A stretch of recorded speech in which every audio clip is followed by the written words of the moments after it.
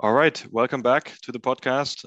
It has been a while, but we are back with some exciting topics today, but also with some exciting topics in the future, hopefully. I'm again pleased to see Mike, and it's great to catch up again and talk about a few topics. We have a few topics today, but first of all, good to see you. How are you doing? I am actually doing very well. I got a lot of things sorted out in my life over the last couple of weeks. So we can actually talk about that in one of the next episodes because I did a lot of cleaning up in my personal life, which then translates very well into the overall productivity discussion that we usually have. But I'm not fully finished, so I don't want to spoil it. But yeah, doing well. Some work tasks that we got some very good structure into. We just not fully finished, but almost finished our newest hiring push. We got a real couple of great people on board. Yeah, and I'm excited. I'm just, so generally in a very good mood. What about you? Also very good. Can't complain.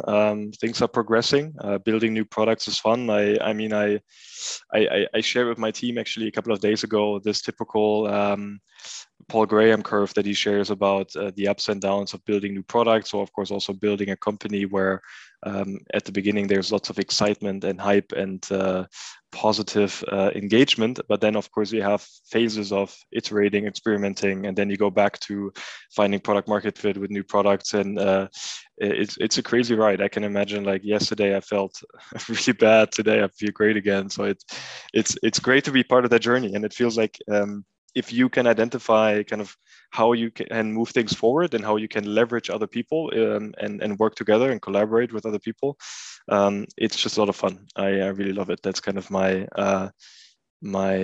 feedback kind of from the last 1.5 weeks. But I have actually a question, because we talked about hiring, and we're also hiring a lot of people at Starman right now. And I would be interested, kind of, what are your, let's say, misconceptions that you had about hiring before that you have more or less found out now after hiring more people and growing the company? Yeah, I think many of the things that I learned over the last couple of weeks and months were very close to what I expected.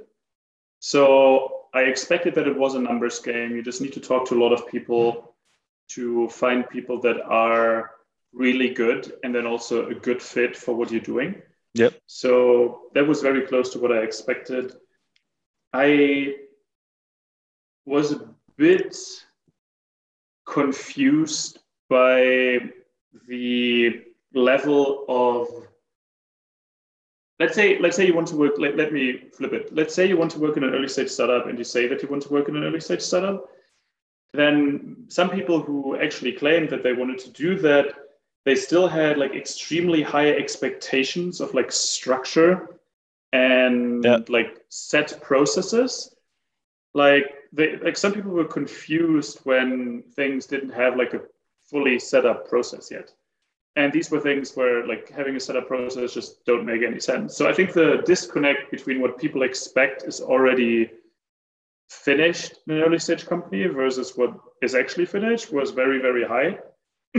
Sorry. So I think that was the biggest disconnect for me. And yeah, then generally, I am just so exhausted because I can't give our 7 minute pitch anymore. I looked at I looked Hey, into my Mike, you want to pitch what Blair does, or? no, I really don't.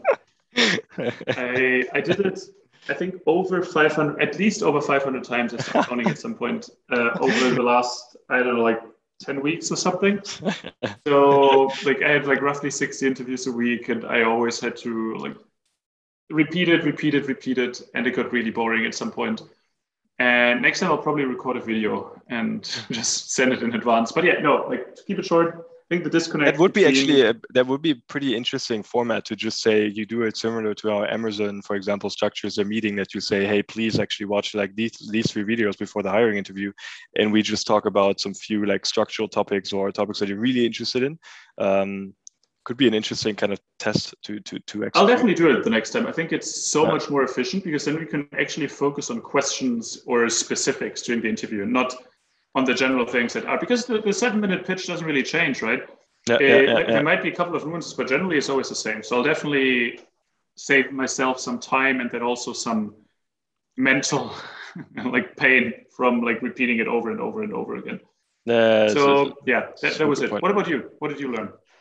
Yeah, it's I can totally see that it's a numbers game. We also looked at, I think, hundreds of CVs, and I mean, we were hiring in Barcelona, Berlin, like Zurich and the US, and kind of like try to identify where the best hires are coming from.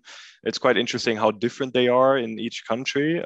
Even though, of course, you have very international people living in Barcelona, we saw that, let's say, at least it was an assumption, in my opinion, that the quality of marketers is higher than kind of, for example, product is not really a topic that I felt Barcelona is really strong in, but maybe other people have different opinions about it. That was kind of one first insight that I had, because I've never hired in Barcelona before, and I was kind of structured. Can I jump in for a second?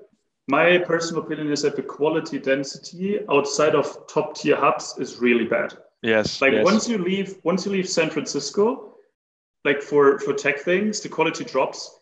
And then in Europe, once you leave Berlin or London, almost anything else, like the quality density, they're great people everywhere, but the number of people is just so much lower. Like finding good product people in Barcelona is like finding like real gems. And then Berlin, it's definitely much better, much more people. And then in San Francisco, I have a feeling the quality density is just so insanely high. Yeah, that's the thing. And of course, the opportunities are also massive, which kind of gives a disadvantage to hiring in major hubs, but it also gives lots of advantages. I fully agree. Of course, at the same time, Google just can like pay them 300K out of like, I don't know, like 2 years work experience or whatever. It's the same. Yeah, it's the same thing in Zurich, right? I mean, Facebook is in Zurich, Google is in Zurich. Google actually built, I think, the biggest European engineering hub now in Zurich. So of course, all the engineers, they can pay, they get paid like 80K more compared to a startup. So of course, there are some differences. But that, I think that you can also see in the interviews, and I fully agree with what you said before, that people have very different opinions about what they expect working in a startup. Some people want to actually find structure, but then you clarify that when they join a startup or scale up, then not everything is being processed out, or there's not a process for every kind of single detail in the company. And then you kind of clearly differentiate people that are very willing to build to build on execution instead of building the processes. And I find that's something that you just identify when you give them challenges to solve. So we had a challenge that they actually had time for. I think it was 48 hours. And then they need to present like a go-to-market strategy for our specific, let's say, new products. And you could see that 48 hours is still lots of time, but it's also not a lot of time if you have a full-time job. But you could see people that were very, very good in the uncertainty of building such a case study in 48 hours. And you could see people that were completely lost because of the uncertainty, because they didn't have enough information, because they didn't know how StarMind works. And that's kind of, I think, what I felt like. You don't want to find people that kind of are lost in the uncertainty. You want to find people that embrace the struggle of the uncertainty, because you know that's exactly what's going to happen when they are in like a real life situation. And that was something that I didn't expect as much before, to be honest. Yeah. So did you find a couple of good people finally? Yes, we did. Yeah. Shout out to them. But I was just very interested in kind of your hiring. And another topic that I think we thought of talking about, and we both have that situation, right? You have people in San Francisco and Berlin. We have people also in New York and in Germany and Zurich. Kind of that asynchronous working, especially in a hybrid world. And I thought of kind of sharing a couple of thoughts and discussing it with you, right? Because at the end of the day, synchronous time is expensive, and asynchronous communication is quite important nowadays. But I felt Marty Kagan, a big product leader from the US, he said that the tools we use today, they actually are focused on communication instead of collaboration. And I can fully agree with that. So you need to find ways on finding the right collaboration tools to work together. So my first question to you, and I kind of can add to that probably, like what are kind of ways, or like what are the tools you added because of the hybrid work model right now that you didn't have before? Yeah, so first of all, just some clarification. Yep. I think hybrid work and asynchronous communication is super, super important, because if you're physically dislocated And at separate places, that's already a problem, right? If you have people in like Munich, Zurich, Berlin, and they just don't work in the same office, then you need to find ways of getting them together. But where it becomes really difficult is with time zones, right? So that's like two separate problems at least from my perspective, but that both require good ways of solving them that are both often asynchronous communication. That's how I think about it a little bit. Yeah. And then again, I differentiate between how do you get work done? So how is it actually that just everyday work can still be produced? How do you have moments of serendipity? So how do you actually create these sparks? And then lastly, how can you keep company culture? Or how can you build company culture? How can you improve it? And how can you maintain it? So it's a fairly like big cluster in my head of like different problems, like different things to optimize for. And I just wanted to like use that as a caveat before I jump in. So first of all, I think one of the most important things is that you adapt the systems to the external variables, because you can only influence the external variables to a degree, right? So to give you an example, if you need asynchronous communication mechanisms, then only using Slack probably doesn't work, because Slack is mostly built for synchronous communication, right? Yep. And give me 1 second. My mom is calling me right now, so I'll say hi to your mom. Decline and call her back. Call her back immediately after we finish this. Say hi to your mom. It must be important. So I will probably. Maybe she just wanted to hear how I'm doing, but I'll see afterwards. And so yeah, basically a couple of tools. I think one of the most important things is having a good system for knowledge management. Yep. Because you want to share what you learn with other people in the company. And often you share it with other people through talking to them, right? If you see them in the office, sometimes it's actively, sometimes it's passively. But if you want to work productively, you need to get the learnings from other people as efficiently as possible. So having a system in place for that is extremely helpful. And then I think what's very, very important, and we are definitely not perfect in like all of those regards, but what's super important is that meetings are very, very, very well prepared. Yep. Especially if you have different time zones, because you don't have that much overlap between the different teams, right? So the time where you can meet is super valuable. It's even more valuable than meeting time in general, because you only have a couple of hours per day where you have an overlap. And usually you want to use those for meetings. And then these meetings have to be extremely efficient and effective. So they need to be well prepared, it needs to be well communicated, and you need to ensure that you use the time very effectively. One more thing, and then I would love to hear how you do it. One follow-up question to that, actually. Like, do you have a let's say a strict agenda in the calendar invite, or is something being sent out before the meeting that everybody has to read through, kind of like Amazon does it, and then you come into the meeting and may basically to discuss the readings, or how do you practically execute it? Yeah, we're trying to get closer and closer to that. So we have the rule now that every meeting needs to have an agenda that's shared before. Yep. And we want to give as much context as possible before the meeting, so that the meeting is mostly to make decisions, to discuss things, and not to relay the facts. And that's also something that I personally, as the CEO, need to get better at, because I can prepare very deeply for things, but I'm also sometimes a very spontaneous person, as you know, right?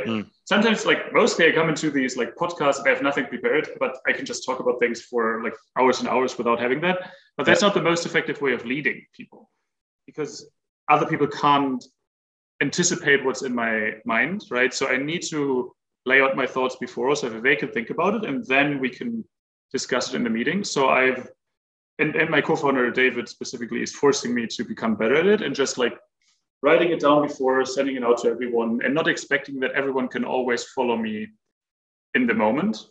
And that's just something that I need to personally get better at, because my specific working style, at least in that specific regard, isn't something that I can just use for everyone else, because other people may need some more time to process or just work a bit differently. Yeah, it's a very interesting topic. in general, right? Informing people before a meeting starts. I mean, like Andrew Grove, right? I think the former CEO of Intel, right? If I'm not mistaken, he also wrote about the fact that whenever you have a meeting, within like even you decide whether a meeting is related to a brainstorming session, a decision meeting, or generally related to specific processes that you want to discuss, I think. And I there's also like great blogs about it, but I actually, I don't do it every time, but sometimes I do it that within the meeting title, I even say this is a decision meeting or it's a brainstorming meeting, because people come with very different expectations, and you can look into the description and you can be very decisive about whether a meeting is a brainstorming session or a decision meeting. However, people come into the meeting and they're still confused. And I feel like if you are very, very clear, even in the in the title of the meeting, whether it's a brainstorming or a decision meeting, it already gives people perspectives on what their role is in the meeting. That has helped me a lot. And it's a bit related to what you said, because if people come in and they need to make a decision, they might prepare differently than coming into a brainstorming session. And that's something that I also realized. And then over time, I think what also helped me in that regard is, as you also mentioned, right, it's sending out documents before. It feel like you can spend 5 to 10 minutes like summarizing your thoughts, and then letting people join the meeting, and you save 20 to 30 minutes in the meeting itself, just because people have read and got more information. They can look at specific data points and have a very clear opinion about what should be decided. And I think that's something that I've learned over time now, actually, specifically in my role now, that people have different contexts, and you are really the responsible person to give them the context in order for them to make good decisions.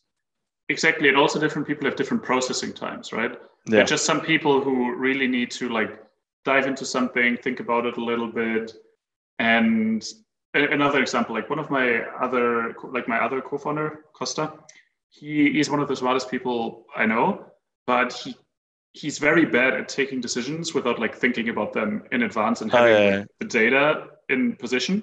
And if you give me a new data point right now, I can just like use it immediately and then like process it and make a decision, which is not better or worse, because I think like his quality of decision is like extremely high, but it's just a different way of like processing information. So I think you just need to find a way of like working together that works for everyone.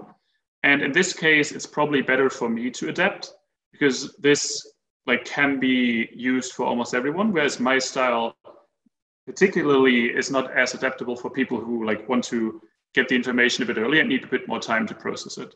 But like you talked about tools, I think. Which tools specifically are you using? Yeah, I mean, there are a couple of tools. Of course, we use StarMind internally, right?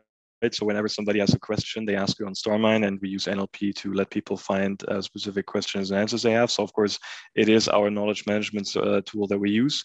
But specifically, let's say within, let's say, if you talk about collaboration, we use, like I personally use, actually, it's only my team that uses Around. I think I talked about it in the podcast before, for video communication. I really like it because, especially in a hybrid environment where people sit in the office and some people don't, you want to bring everybody in the same room that is in the office, and you don't want to let everybody kind of unmute themselves, or somebody still has their speaker on and then you have an echo and all that kind of stuff. So they have an intelligent technology that more or less, they call it Echo Terminator, which I really find funny. So you have people in the same room and you can actually communicate all at the same time, and everybody can be unmuted, and still, let's say, the technology solves the problem of the echo. I think that's very smart. So we use Around for, let's say, video communication, at least in my team. And what I often do, especially when it comes to giving feedback asynchronous, is using Loom, which is also a very famous startup. To, for example, when I see designs and I need to give some feedback on designs, I quickly record a quick Loom video, which is like 2 to 3 minutes, and I give my personal feedback to the design, and then I send it back to the designers, so they can look at it when they have time. I can record it when I have time, and they can already use my information to update the designs or make something different. And that is really cool. That has helped a lot and already shortens the meeting times, and let's say also very spontaneous meetings that get you out of deep work. That has really helped. That's really helpful. And then, of course, I thought a lot about kind of the role of the email, right? Like, when do I use Slack and when do I use email? And I feel like Slack is for me just an overload right now, where literally in every channel that you have, you get notified for every interaction. And I more or less like I stop notifications for a specific time frame, usually in the morning, where I try to reduce my time on Slack, and I use email much more for asynchronous feedback and asynchronous documentation, because in Slack things get lost. People open a message once and then they don't see it anymore, or they just forget about it. And in email, I have the feeling I can follow up much better because I use Superhuman, and as soon as an email is not actually being read in the first 2 weeks, in the first 2 days, and I don't get an answer, I quickly follow up. And that's kind of how I keep people in the loop of giving me feedback on specific topics, also when I talk to customers. And I think that's kind of where my role of the email became more important, especially after using a service like Superhuman or others that actually help me to keep track of things that I want to keep track of. And it's been very helpful. And I couldn't compare it also with Gmail or other services that I used before. So these are kind of the tools that I use. And then, of course, one of the biggest topics is documents.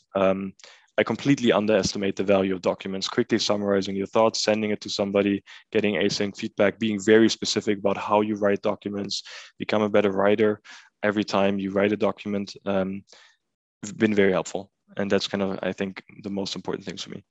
Very good transition to what I wanted to add is that I think in the next couple of years, the value of becoming a good writer relatively to the value of being a good speaker will significantly shift towards becoming a good writer. I fully agree. Yeah.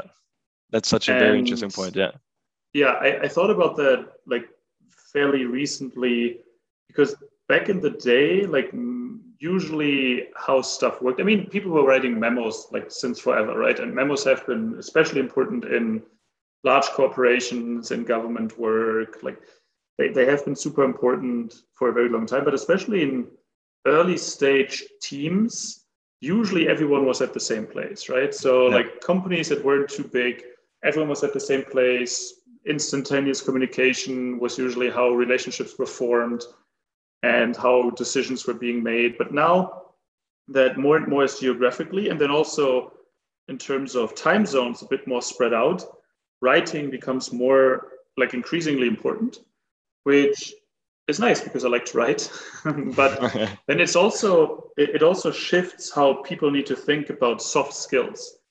Because when most people think about soft skills, it's usually how to pitch or how to convince someone in a sales negotiation. But I have a feeling that more and more stuff becomes just very much based on conveying information differently via text, via other mediums. And that's just a random thought that I had over the last couple of weeks. That was very, I think, a good fit here. And I think becoming a good writer is something that is still very much undervalued by almost everyone.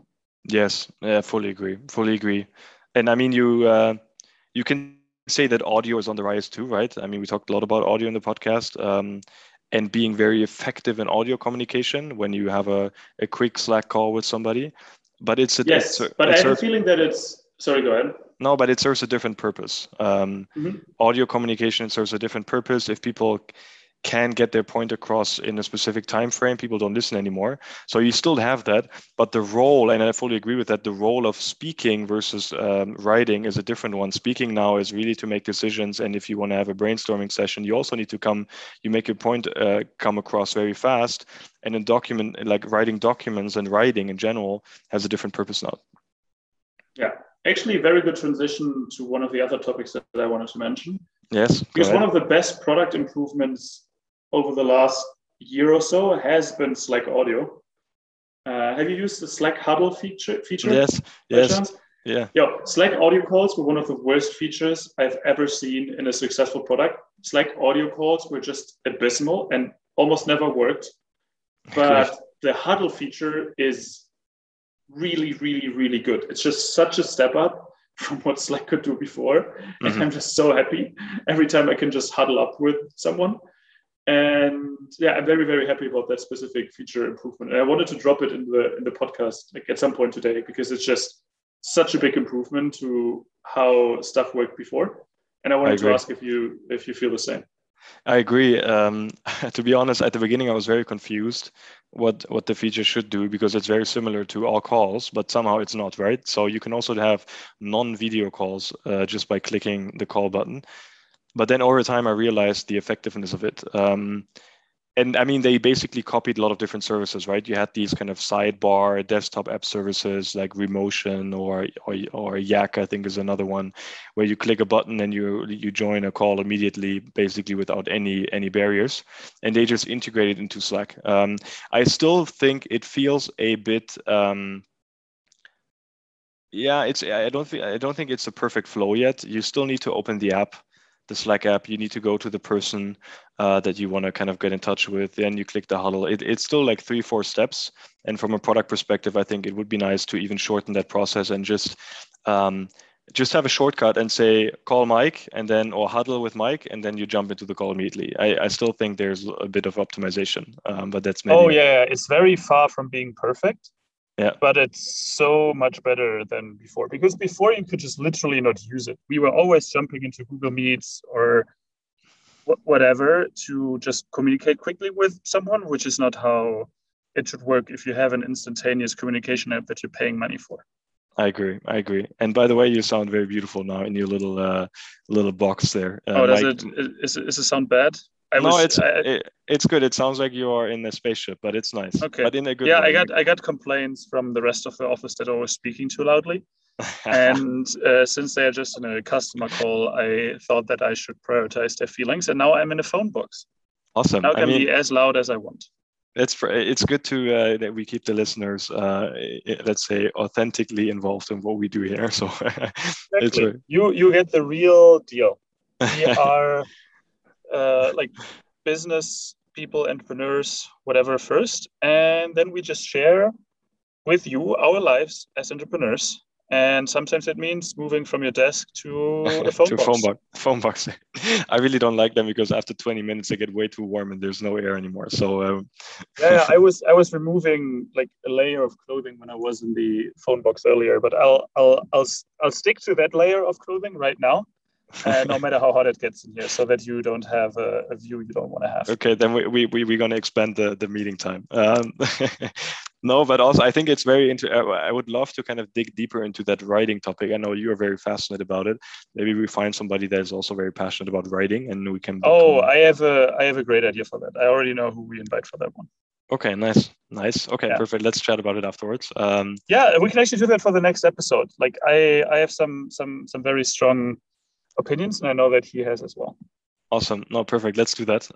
Fits very nicely into kind of the future of work and new ways of working that we often touch upon. Anything else regarding the async communication? Otherwise, I would say we kind of wrap it up and talk a bit about kind of final books or news. Anything that you want to mention that you found exciting? Yeah, I think we could talk about that topic for like much longer, but I think the main takeaway for me is no one has like fully figured it out, at least no one that I know. It's a work in process, and some people have better solutions than others.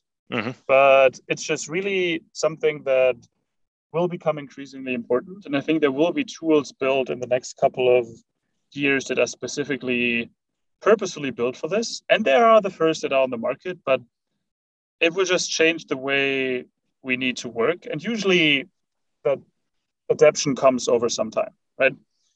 So I think there will be some very, very interesting companies that will be built on top of that. Yes, I agree. And please reach out to us, right? If you have something that you're working on, would be very interesting. I really love the quote from Marty Kagan that tools today focus more on communication and not collaboration. So if you're working on exciting tools around collaboration, let us know. Super happy to take a look at it or test it out. Yeah. You're setting me up great for my transitions today, because collaboration is one of the key words I wanted to talk about, because one company, Almanac, I don't know if you know it, they just raised their $34 million Series A. And what they are doing is they are building a new document editor. So basically something like a new Microsoft Word, but for the year 2021. So for example, what they are doing is they have a better version control, similar to what GitHub is doing. And they just make it much, much, much easier to like properly write documents. And I think most of us agree that Microsoft Word is definitely outdated. Yes. Yes. Even Google Docs, no? Used. Even Google Docs. Yeah. Yeah, I mean, Google Docs has some improvements, but still, it's just not a fully fledged. You just notice that something is missing, at least in my opinion. Yeah, I agree. And But yeah, crazy, it's really exciting. I haven't heard of them. I was just talking to a friend that actually like this whole Word Excel topic is still so outdated. So I'm gonna take a look at them. Interesting. yeah, I'm also talking to some other people who are building similar tools in like Yep. other areas, and yeah, I think lots of stuff is happening there. I think very interesting. Cool. And I'm actually very excited about that. There's new stuff happening. The next news that I found interesting, mostly from a consumer perspective, is that Amazon is increasing the number of ads they put into the search results. And it has mostly started in the US, but is slowly creeping up to Europe as well. So what they are doing is that they allow sponsored posts or more sponsored posts. And when you were using Amazon before, I always found that their search engine gave me like good product recommendations just based on reviews and like based on some other factors. Obviously, there was some Amazon SEO involved, but I really, really, really hate it if only the ones who pay are on top of the search results, which is also why I almost never click on Google ads. Yeah, like when I same here. Google stuff, I almost Same here. never click on the ads. Only if I want them to pay because I dislike them. Then I always click on the ads. I'm so similar. I do the exact same. I always use the organic results with rare exceptions, right? Because you can also, especially on Google, you can also cheat your way on top of the Google search results, right? Very good example is Pinterest, and how like it doesn't really matter which image you're looking for. Pinterest is always at the top and screws up many of the results. But yeah, getting back to the actual topic, Amazon is allowing more sponsored posts now. The big brands are using it and are outbidding like some of the like good brands or like good companies that are more focused on like e-commerce and Amazon only. And I hope that this trend doesn't continue too much, because I always had the feeling that, depending on the product, obviously, but that Amazon had like good product recommendations and not necessarily only the already known brands and products, and that I was like finding stuff that is solving my needs and my problems, but not necessarily something that I would have found if I just walked into like a standard store. And I think that's something that people need to be aware of, that more and more ads are showing up in the Amazon searches. Yeah, very interesting, right? Because I mean, it's not their core business model like Google's, where they basically earn money through ads. Amazon more or less adds it on top of their existing revenue streams. Very interesting. I haven't noticed it particularly, even though I've noticed that they have more ads, but I didn't see the clear strategy behind it. But it makes sense, right? Yeah, I mean, from a business perspective, yes, it will have to be analyzed, right? So I think if you clutter too much with that, maybe the experience decreases. Yeah. But maybe they have enough network effects by now that it doesn't really matter, because which other platform? Like, what's even the Bing of e-commerce? I don't even know. Do you know? Like, what is the like Bing equivalent for Amazon? I honestly have no idea. I don't think there's any. Of course, you have very niche specific markets, and again, right, like Zalando that only focuses on fashion. I mean, yeah, you always have specific stuff, but there's no, at least none that in the Western world, at least, there's no equivalent. No, I agree. I wouldn't. I mean, it's quite interesting, right? I mean, in Switzerland, Amazon is not really a player because they don't really allow anything to be sold or shipped here. So they have their own services. Is it because of regulation or? It's been mostly because of regulation, because they make it very difficult for Amazon to sell here, and then it's very expensive, and the prices increase, and then Amazon just doesn't do it anymore. I think that's one of the reasons. I'm not sure of all the reasons, but that's one of them. But who are people buying stuff from in Switzerland? Yeah, like it's called Digitech. That's one of them, where you can buy kind of different. I think they're even in other places in Europe, but they of course centralize all the companies that come from Switzerland. They mostly give them kind of primary access to the market, which is very smart in terms of, let's say, keeping them in the country. But of course, it also hinders a bit of the user experience, because Amazon is still a better product and still has more products that they offer. So, yeah, it's a pro and con. Got it. Yeah, but I thought that was interesting. Then maybe one quick note, and then I have like two actual announcements to close it off on my end. But yeah, there was a very interesting article that came out that analyzed the Epic versus Apple ruling. So there's some conflict between Epic Games and Apple based on the App Store. And currently, I think like Epic Games is blocked on the App Store, and there's some legal proceedings that are going on. But because of them, there were some reports that Apple had to publish to just like show some internal data that they wouldn't have otherwise published. I think that's how I understood it. And according to that data, according to that data, gaming apps accounted for 70% of App Store revenue in 2017, like Q3 of 2017, like 70%, like 70. That's And insane. I knew that it was high, but I didn't know that it was that high. And then also, interestingly, less than 0.5% of Apple accounts made up 53.7% of all App Store billings. What? Okay, that's insane. I knew that it was a power law. Who are these people? I think I have a hypothesis, and I know that since like some friends of mine, and then also some like even some of our investors are from the like online or mobile gaming space. Yeah. And they said that there's always like really, really big power law distribution of like some users just spending like thousands and thousands of dollars in the games, whereas the average person may spend like nothing or just very little. Yeah. So I think the assumption is just that some people just spend a shit ton of money on like buying like in-app purchases, and like really like literally hundreds and thousands of dollars every single year. Insane. Which is crazy, right? That's insane. I mean, it never came up. It doesn't come up to the surface that much, right? Because in like previous online games that were accessible through the browser, you knew that a lot of also your young people, they are quite addicted to kind of in-app purchases and kind of use their parents' money to pay for these in-app purchases, which is definitely not very nice. And they were criticized for it a lot, but Apple itself is not the provider of these apps, right? They just built the marketplace. So it's also very, very difficult to blame them for it, and maybe rather blame the services of the products, especially if it's about young people, or like people that are below 18. But crazy, I didn't know that. That's quite a lot. Yeah, and I found that stat just very, very interesting, and this is why I wanted to share it. But then it also shows that like the gaming space is really big, right? It's growing, especially mobile gaming is growing very, very quickly, but it doesn't really get the same level of attention in the startup space as many other apps, right? No, that's true. Yeah.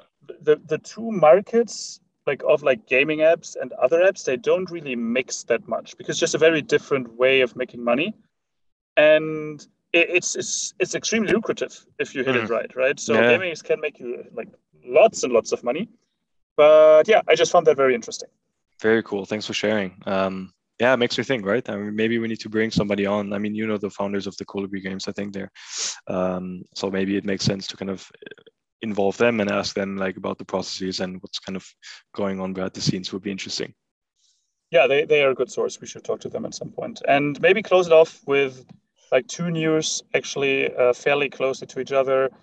NFTs still going strong. Everyone has heard about it. And Dapper just raised $250 million. That's the creator of NBA Top Shots. Top Shots, yeah. Top Shots, yeah. And they are also entering a contract with La Liga, the Spanish. Football / soccer league. Nice. And that's very interesting. And I'm a big fan of Dapper Labs, not because of the NBA stuff, but I think we talked about it before, and I also read an article about it. But they also created CryptoKitties, which I think is much, much more fun than NBA Top Shots. But just because I think like kitties are pretty cute, and then especially CryptoKitties, just like insane. And it's so funny. Not a big basketball fan. So, I mean, I like the game, but I'm not just as deeply involved into it as like many of my friends are. So, Dapper Labs raised a lot of money, but then also who raised a lot of money and like who raised like just so much money is Sorare. Oh, and yes. They are a French company and they just raised $680 million as their Series B, biggest Series B ever. In Europe, right? In Europe, in Europe. Yeah. And what they're doing is like NFT based, like trading, like fantasy football or soccer based on NFTs. Yeah. And they also have like some agreements with like Real Madrid, Liverpool, Juve. So like lots of like prominent clubs, and they're also launching in the US very soon. So apparently they will use the money to internationalize. But yeah, NFT market still going strong, and definitely like lots of money flowing into the market. Yeah, and lots of actually quite interesting. Lots of European investors involved also. I think in Sorare. I think event or formerly eVentures. I think they have a new name now. They were involved very early on, so you can see that European investors were also involved, which is nice to see. It's a French startup, right? So it makes sense. Yeah, of course. Yeah.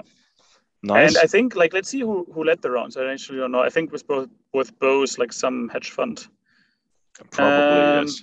Was it SoftBank? No. SoftBank Vision Fund for Sorare, apparently. Okay, yeah. And then who led the round for DEPA? Coatue. I don't even. How do you pronounce it? Like the hedge fund that's run by the ex-Tiger Global people. Okay, interesting. People probably know who I mean, but I've actually never heard. Like I've spoken to like 5 different people, and 5 different people pronounce it differently. So I don't know. It's spelled COATUE Management, and they have more than $50 billion in assets, and they have just invested in DEPA Labs. Good synergy, I guess. Yeah. That's it from me. I think you have a couple of book recommendations you wanted to share. Just one. When I was on vacation, I read Brief Answers to Big Questions. I think that's what it is. Stephen Hawking's. Very interesting, I think, for everybody that wants to kind of get a zoom out about the daily life. He talks a lot about why we need to colonize space and many other different topics that I found very interesting. I can share a summary maybe later in another podcast, but it was very interesting to get Stephen Hawking's perspective on how physics plays a role in kind of us living on planet Earth and how it actually evolved and how we as humans arrived where we are right now. And I think it's kind of a very, very short version of some of the topics that are mentioned in Homo sapiens and Homo Deus from Harari. So if somebody wants to get a quick read, I think it's like 220 pages or something, then I can definitely recommend it. Good recommendation. Really liked reading it. And of course, Stephen Hawking is dead now, and he's still a legend in the physics space and brought a lot of new ideas and inventions to the market. So a very interesting person that you can grab by just reading the book and understand his thoughts. So that's a recommendation from my side. Yeah, so many interesting things to learn about. Right? Physics is actually one of the things I really enjoy reading about, just because it like at least theoretically explains the fundamental laws of the universe, right? Yep. So very, very interesting, and can also get very philosophical, which like Stephen Hawking sometimes does, and then also some others. Yeah, and I think that's where the magic appears, right? If it's only about physics, let's say general society might not be very interested, but if it combines with philosophy and kind of us as human beings, then it gets more interesting for people also to read it. So that's I think a recommendation that is also readable for a lot of people, even though it covers some physical the physics topics also from Einstein and others, but it's still doable. No, but that's it. Unless you have anything else. No, I mean I could talk for hours. Yes, it's fun. But I think that were the things I wanted to mention today. Next episode, we'll have a guest. Potentially, we will talk about writing. Let's see. And I'm looking forward to it already.